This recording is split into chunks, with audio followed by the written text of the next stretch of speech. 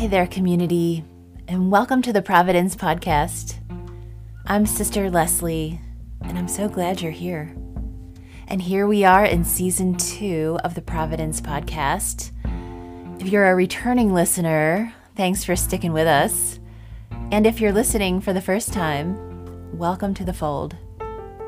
At God's Space, we have all kinds of ways to stay connected.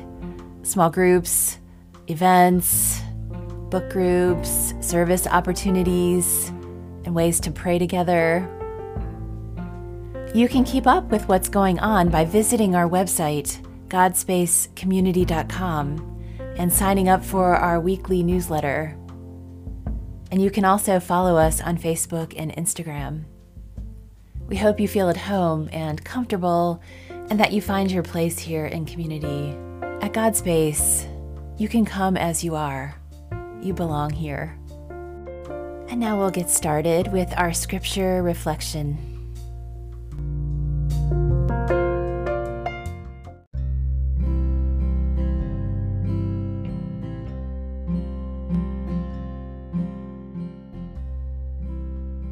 A reading from the book of Exodus.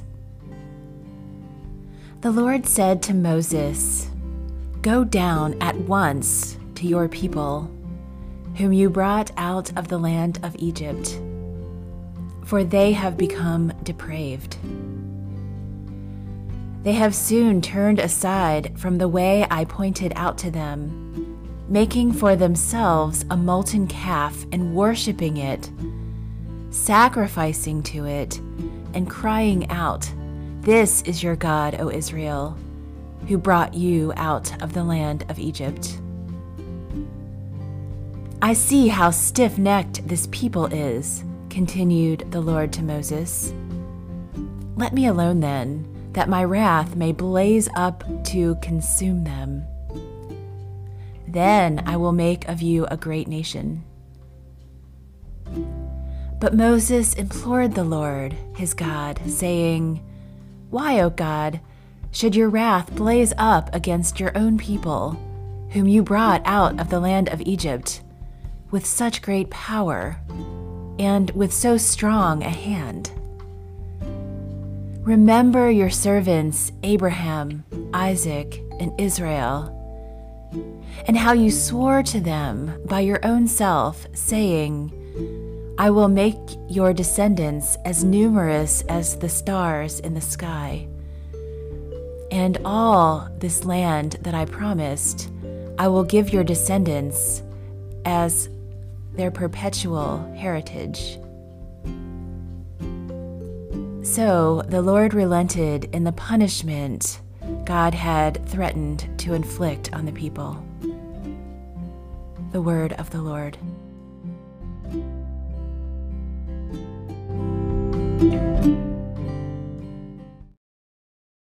I have to admit, I have a little struggle with the first reading from Exodus.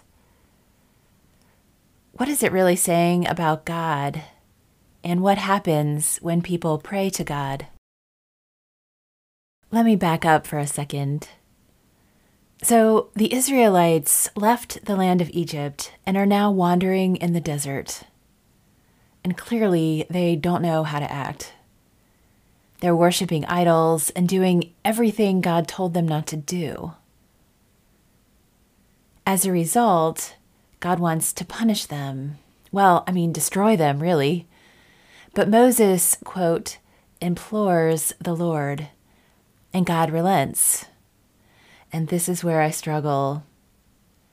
The reading makes it seem like God wants to destroy people, and Moses changes God's mind.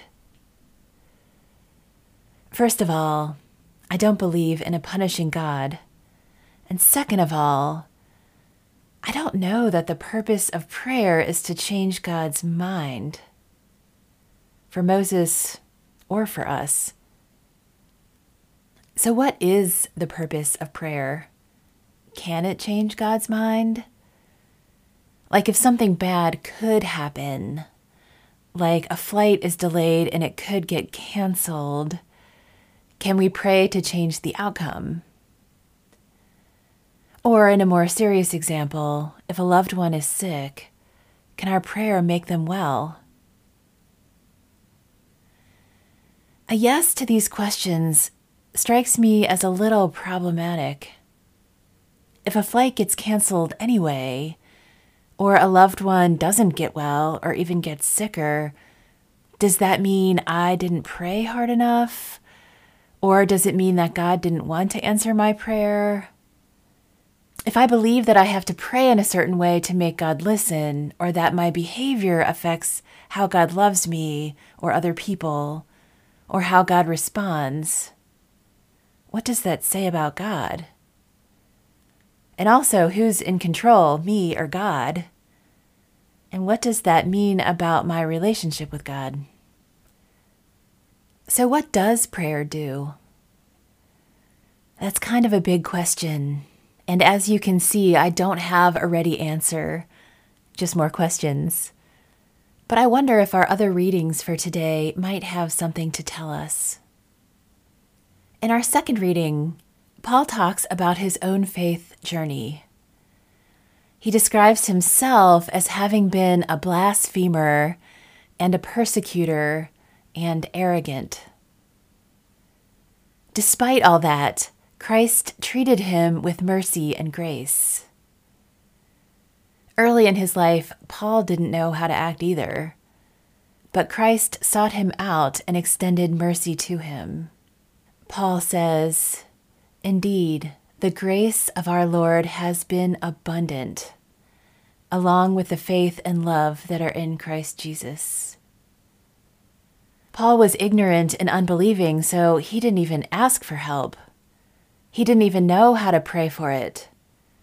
But that's the thing about grace. It's often unasked for, a pure gift from God. Our gospel from Luke, too, is about grace and mercy. Apparently, the Pharisees and scribes were complaining about Jesus' habit of hanging out with the ne'er-do-wells, the tax collectors and sinners. Jesus responds to their complaint by telling them 3 parables about lost things: a sheep, a coin, and a son. Each of these stories has its own wisdom, but they all involve losing something and rejoicing once it's found. The coin is an inanimate object, but it's important to the livelihood of the woman who loses and finds it. And the poor dumb sheep that gets lost, well, in a way it deserves what it gets, since it's the one that wandered off in the first place. If you really think about it, a shepherd who leaves 99 sheep alone to pursue the one that wandered off is a pretty terrible shepherd. How irresponsible is it to leave all the rest of your sheep alone to go and get the dumb one? It sounds ridiculous, but sometimes that's what grace looks like. And the son who leaves his family to intentionally ruin his own life, well, he rehearses a little speech on the way home, but he's not even sorry. He's just hungry and out of money. Even so, his father gives him a warm, generous, over-the-top welcome when he returns, sorry or not. In the context of these readings, the Israelites in the first reading make a lot more sense to me. They're just a bunch of lost sheep. They may be annoying, but still, they're just lost. I don't think God ever wants to destroy the lost. In fact, as we see over and over, God always comes to get the lost ones. Paul, the subjects of the parables, the sinners Jesus hangs out with. God wants to find them. And really, that's good news for us too. I don't know about you, but I do have a tendency to wander off. Literally sometimes, and definitely figuratively. I want to live a good and faithful life, but for whatever reason, I sometimes move away from that goal. I make mistakes. I get lazy, and somehow God always comes to find me.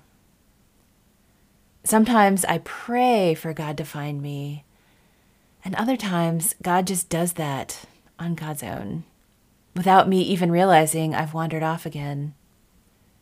When it comes to the Israelites, maybe it seems like God wants to punish them, but I think Moses knows better.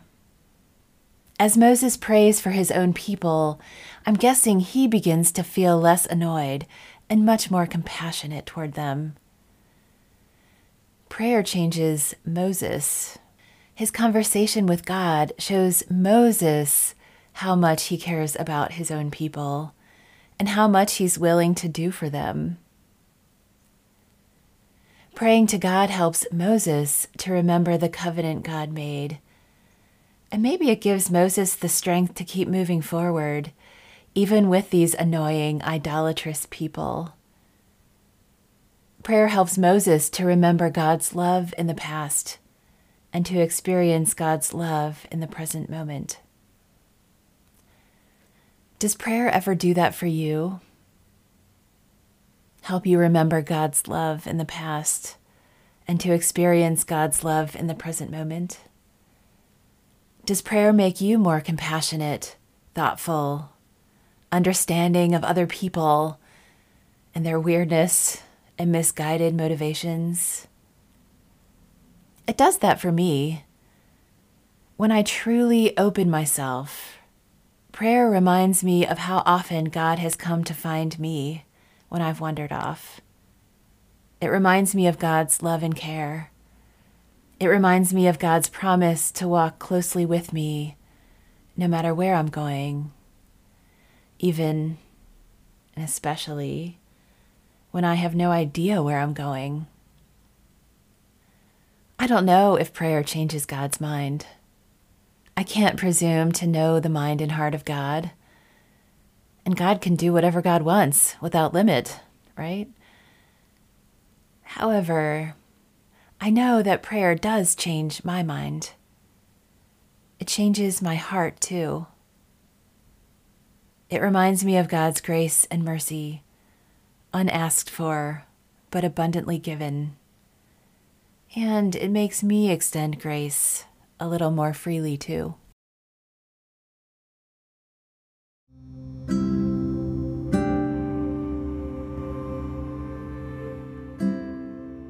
And now let's continue our reflection.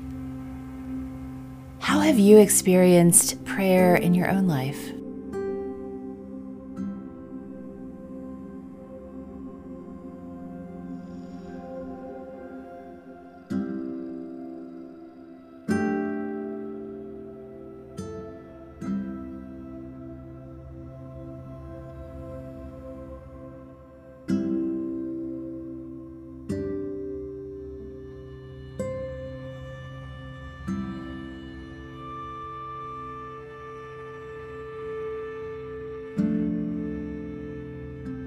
Have you ever felt lost and then found? What was that like?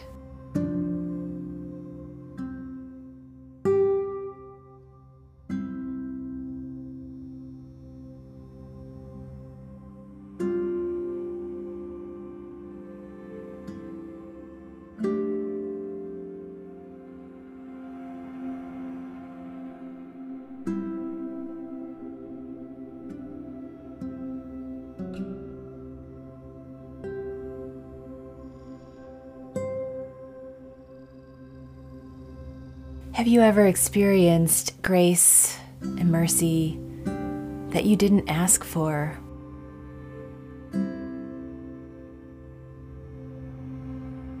What was that like? What was God like?